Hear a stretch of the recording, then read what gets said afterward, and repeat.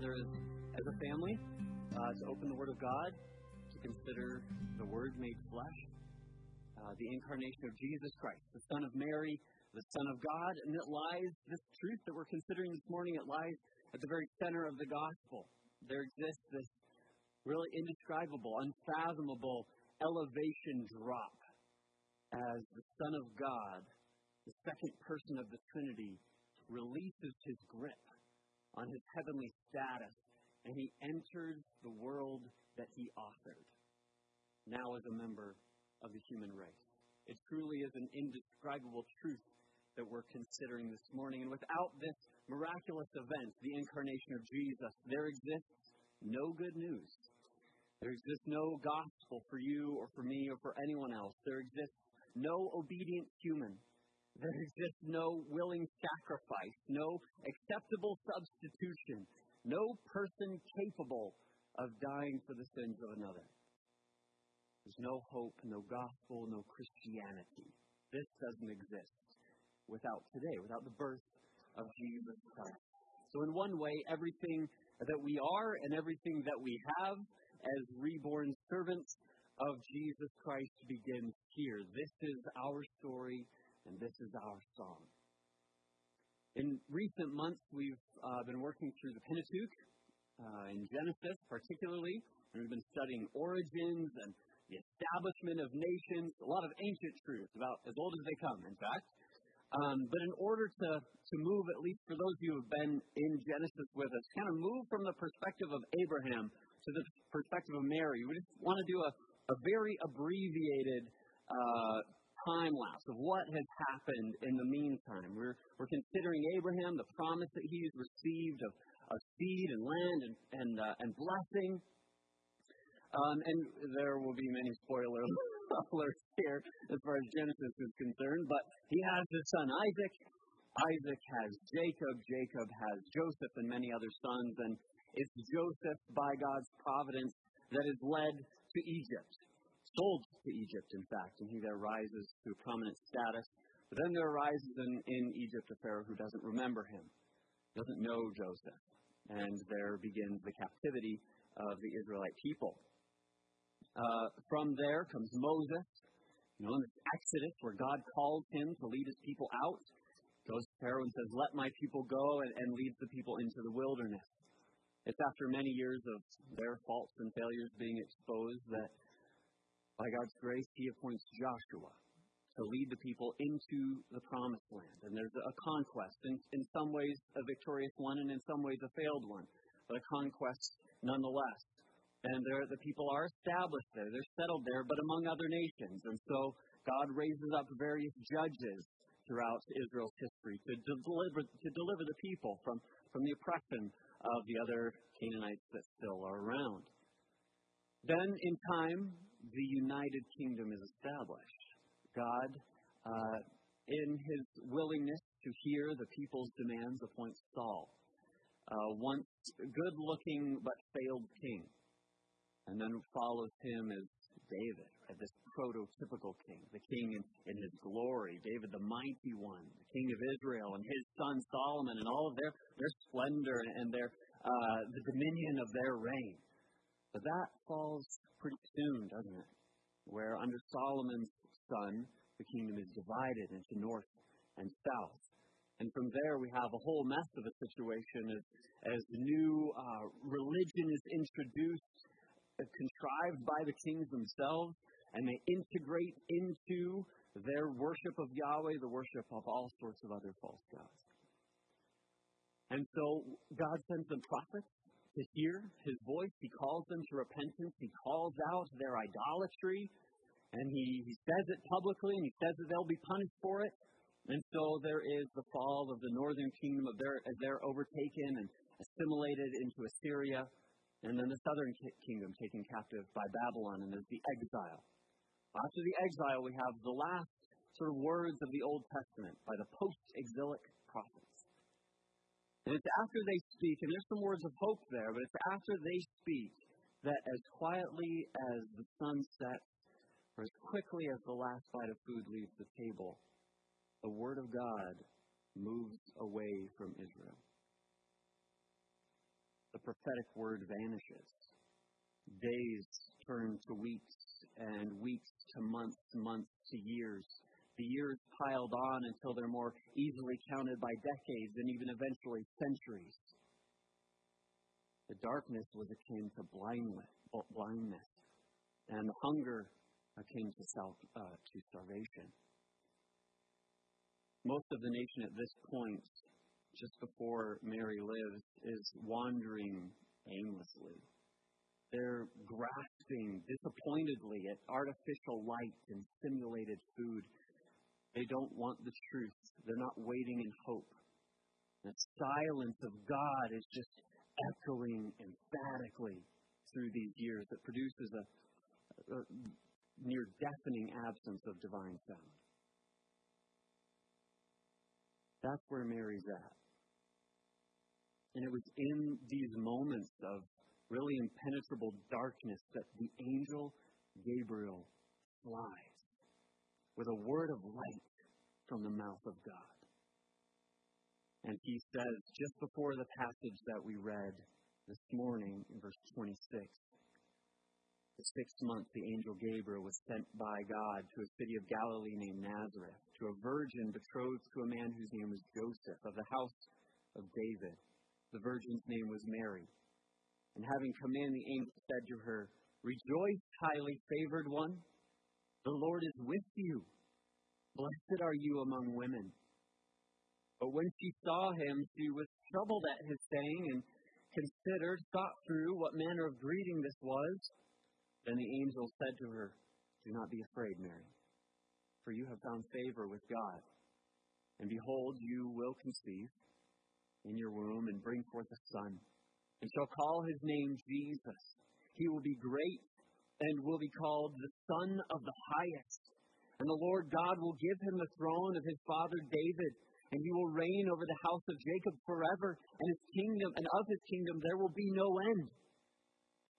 Mary says to the angel, "How can this be, since I do not know a man?" The angel answered and said to her, "The Holy Spirit will come upon you, and the power of the Highest will overshadow you. Therefore also that Holy One who is to be born will be called the Son of God." Verse 38, then Mary said, "Behold, the maidservant of the Lord. Let it be to me according to your word." And the angel departed from her. Let's seek the Lord's help as we continue. Father, we pray your blessing on this time. Thank you for those who are here today, for prioritizing worship with your family in celebration of Jesus Christ, our Savior, born to this Virgin Mary. And I pray that as we look into this text,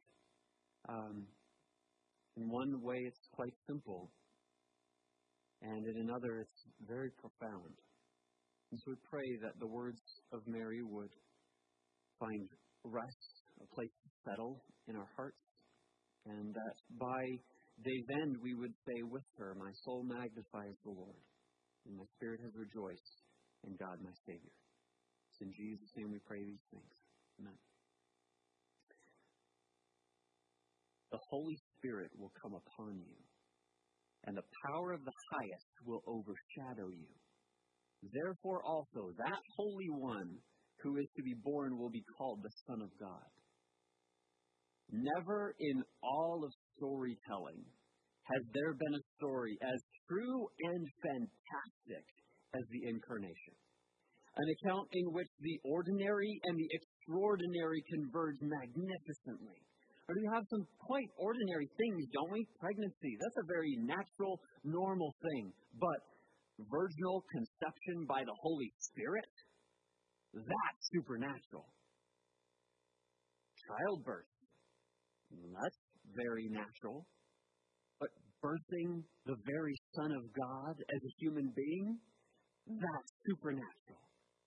And it is this miracle of the virgin birth that's described to us in Luke chapter 1 that God uses as the means to bring Jesus, the humble Savior and the eternal King, into this world. And Mary's response is exemplary. It is beautiful. She believes the unbelievable, and she acknowledges her lowly place as God's servant, and then she willingly embraces the task that Gabriel has delivered to her by the mouth of God.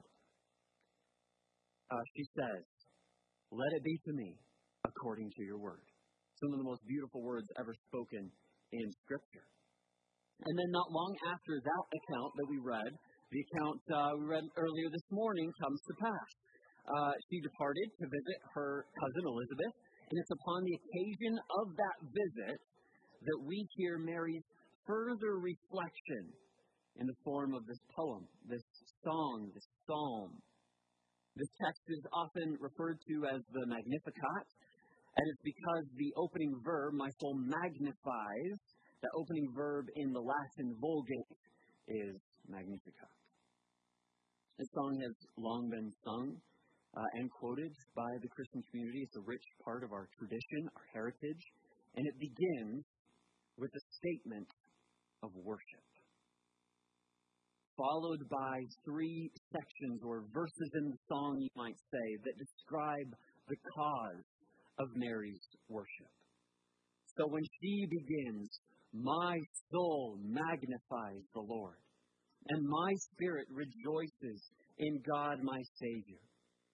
As she reflected upon the words of God delivered by Gabriel and experienced, even at this point, she's experienced the Holy Spirit coming upon her. Whatever that was, whatever that felt like, I don't know.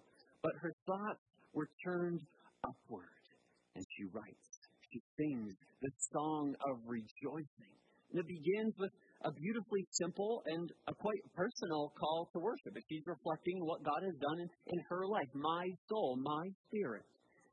And it becomes immediately clear to the reader, if it wasn't already, that Mary is a young Hebrew girl whose mind is saturated by the Scriptures.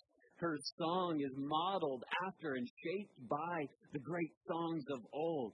In fact, we won't look at it this morning, but sometime this week, even today, if you have time, go back and look at Hannah's prayer, when she sang a song of rejoicing in the birth of Samuel, her son.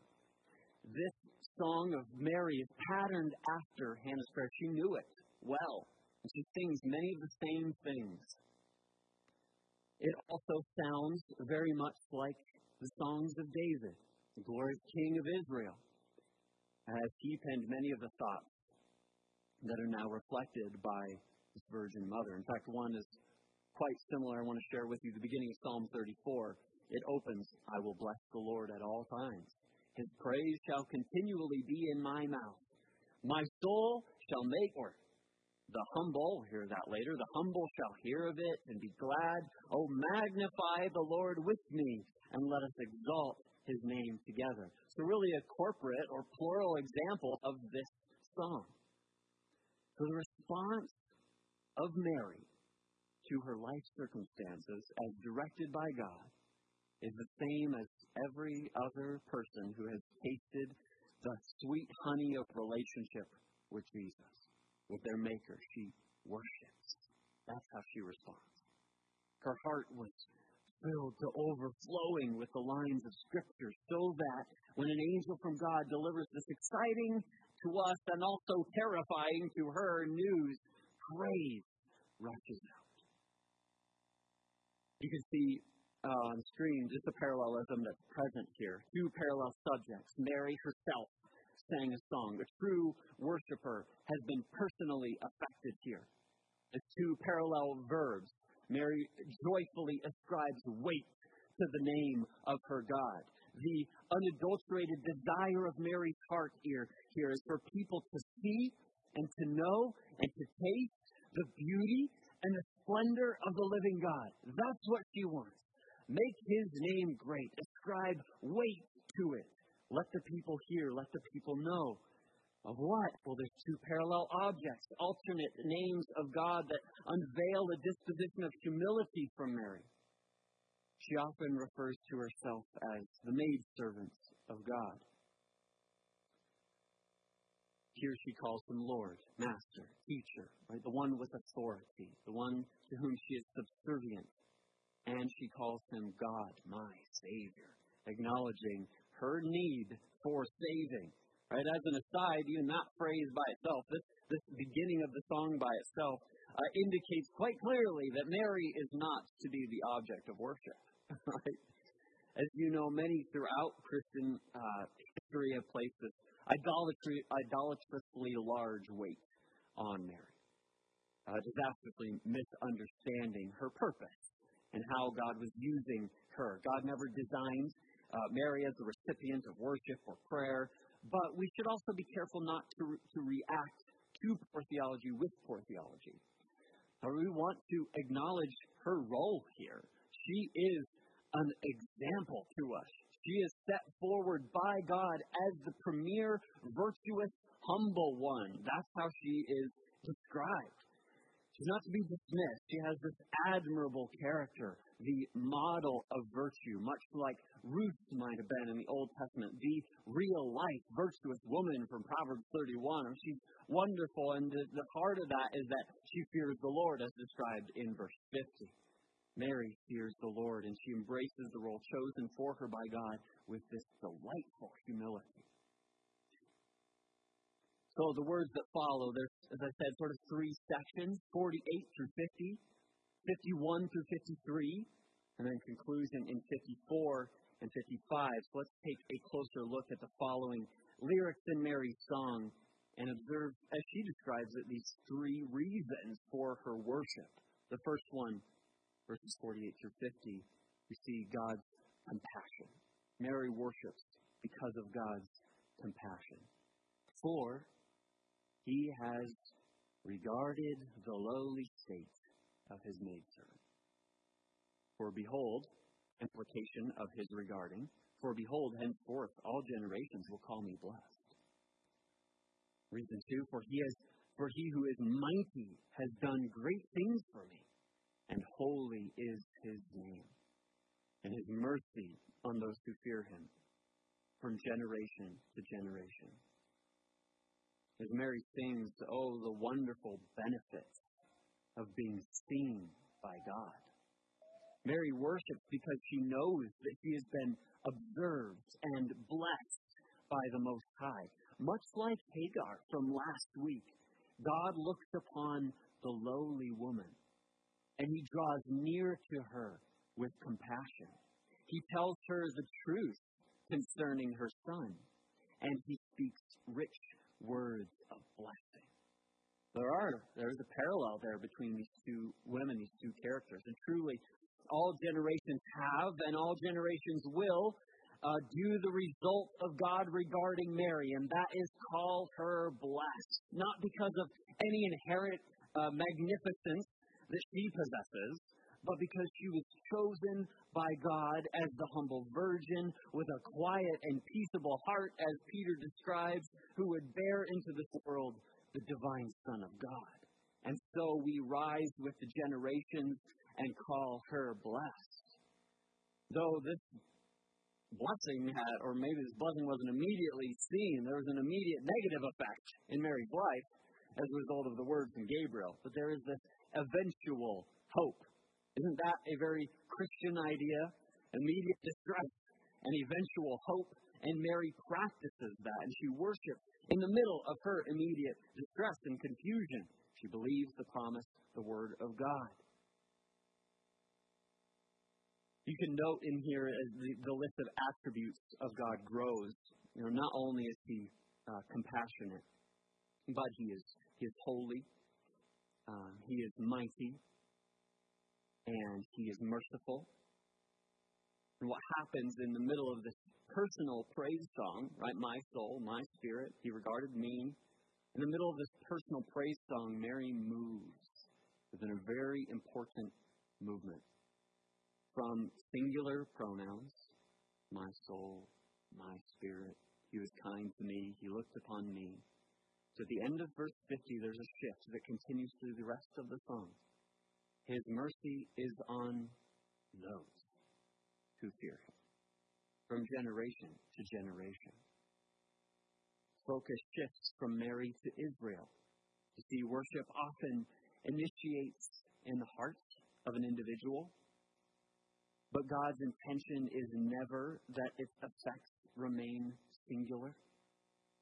One who has been blessed is to move toward the congregation and is to tell them of the good things that God has done, to recount the mighty works of God.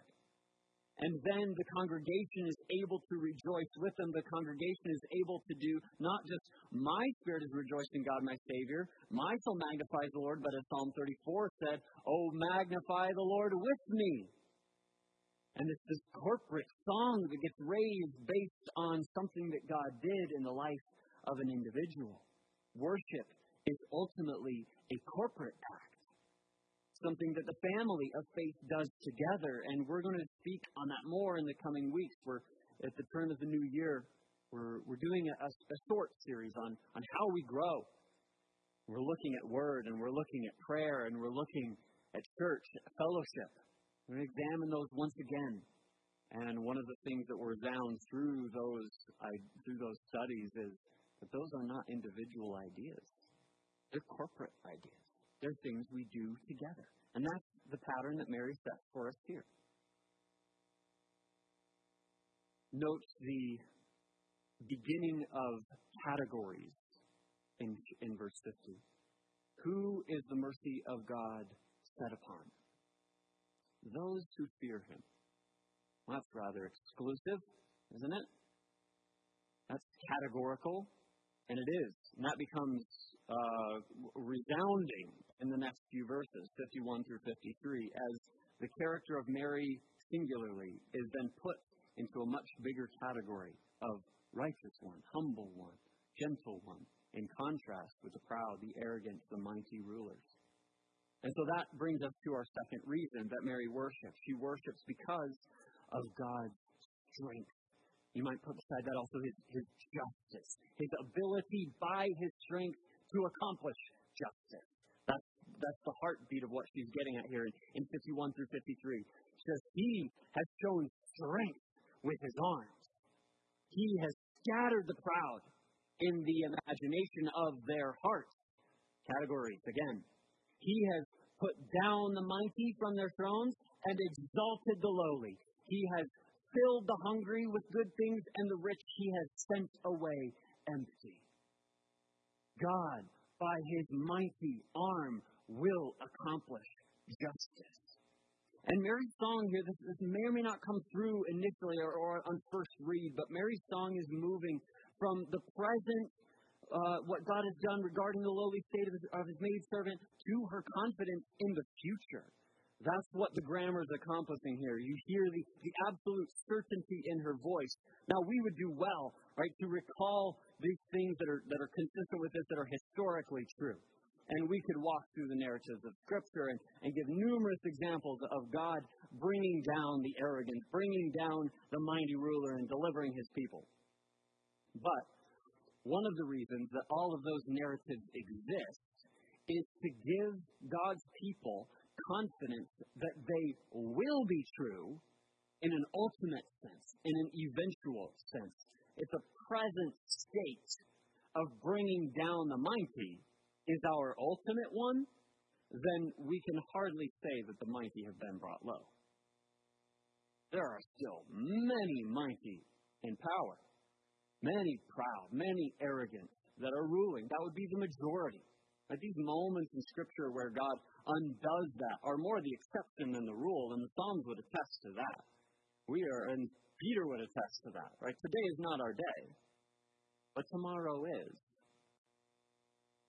And so the tense of these verbs is best understood as describing the future work of God's Son, Mary's Son, with the certainty, she's speaking of them, with the certainty of a past event. So in the Hebrew language, it's the prophetic perfect.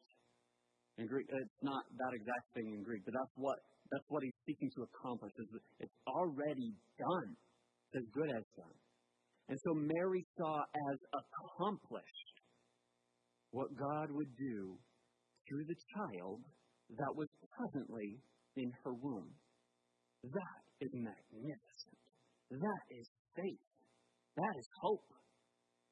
And the way in which she does it, she describes it is with these categorical distinctions that are established, right? The proud and the humble, the mighty and the lowly, the hungry and the rich. There's a visible demonstration then of what it looks like to fear the Lord. And you can see in the poem there is, once again, you can tell that Mary is a Hebrew girl, even though this is recorded for us in Greek. She's doing all of these beautiful psalmic Hebrew poetry things. There's this parallelism, the A, B, B, A, God putting down, God bringing up, God bringing up, God putting down. And within those categories we have mighty,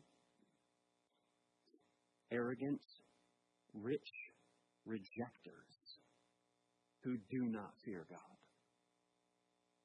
They are characterized by their pride. They will experience judgment, deposition, and emptying at the hand of God.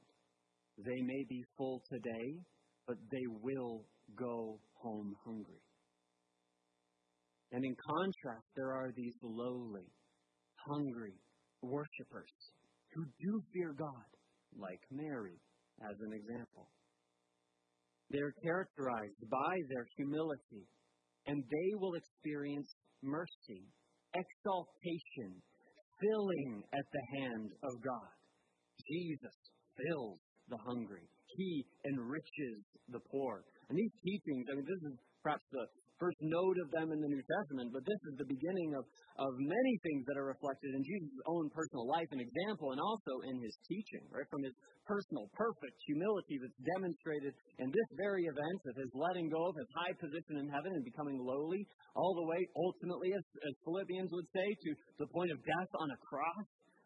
To his upside-down teaching about leadership and blessing, right? The first will be last, the last will be first. The rich will be poor, the poor will be rich.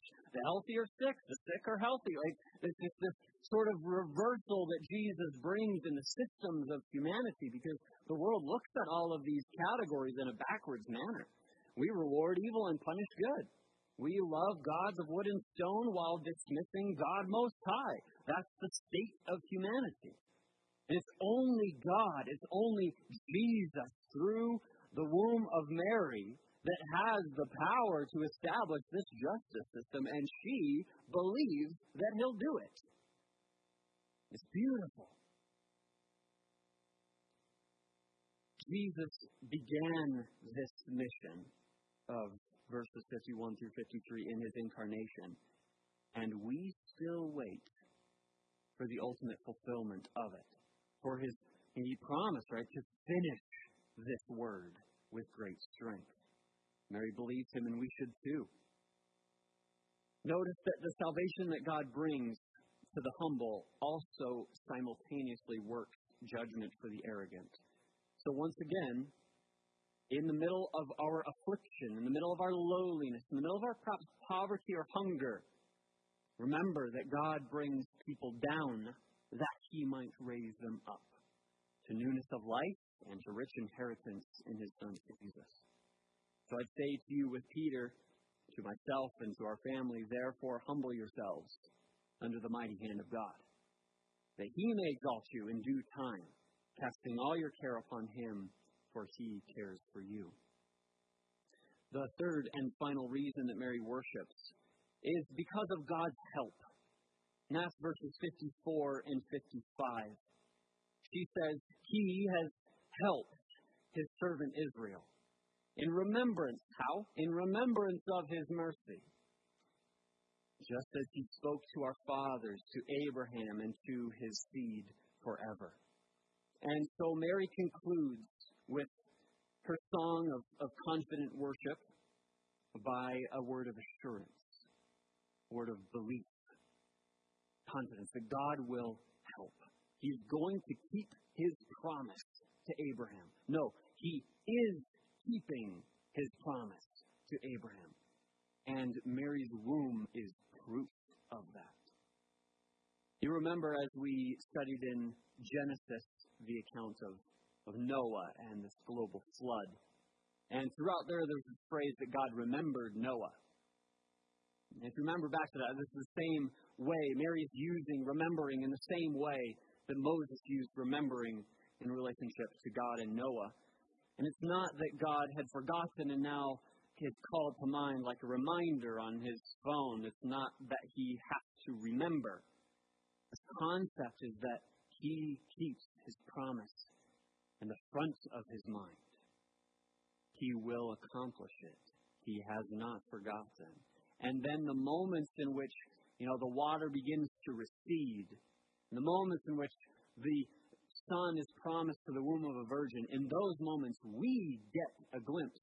We get to see God is remembering his promise. God is actively keeping it. And we're encouraged because we love signs. We love moments of clarity in the middle of moments of frustration and confusion.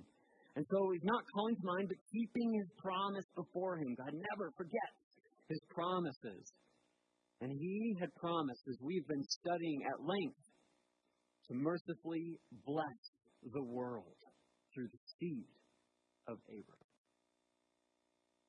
The ancient words that we've been studying in Genesis, those same words are the foundation of Mary's hope. And the text describes, according to her, the brightest moment in Revelation to date. This is Jesus arriving on the scene, breaking the silence and scattering the darkness. And so she says, truly he has done great things. He is helping, he is remembering, and there is great continuity in the history of salvation.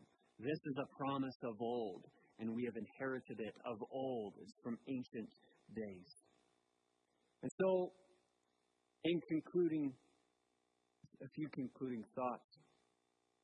One of the most beautiful things, consider this concept with me, one of the most beautiful things about Mary's song, she considers God's compassion and his strength and help, is that each of her motivations to worship are directly tied to the divine child in her womb. She's not just reflecting upon the Father of Israel. She is also reflecting upon his Son, the fulfillment of the promises that he has made. And so if you think of God's compassion, right, he sees and he blesses Mary in Christ. The baby is evidence that he saw her. The baby is evidence that he blessed her. If you think of Mary's consideration of God's strength, probably this one more than any of the others, right? Jesus is the one that reverses the unjust systems. It's in him this baby will grow to be the conqueror. She's not just speaking of the Father of Israel. She's speaking of the one who comes in great strength, who now is ultimately weak in her womb. And then this final one, Mary considers God's help. He keeps his promises. How? In Christ. The baby is the fulfillment. He is the seed. And so just marry these two in your minds, that's what this virgin is considering. That's what she's singing of, is that she's singing of her Son. She's singing of Jesus, who now resides almost undetected in her womb. We'll leave you with a quote from Spurgeon as we conclude this morning. It's an encouragement to say the same thing that Mary did. He says, we can as truly say as Mary did, my soul doth magnify the Lord. If there are any of you present who cannot say it, get to your chambers, fall on your knees, and cry to the Lord to help you to do so. For as long as a man cannot magnify God, he is not fit for heaven, where the praises of God are the eternal occupation of all the blessed. If you cannot magnify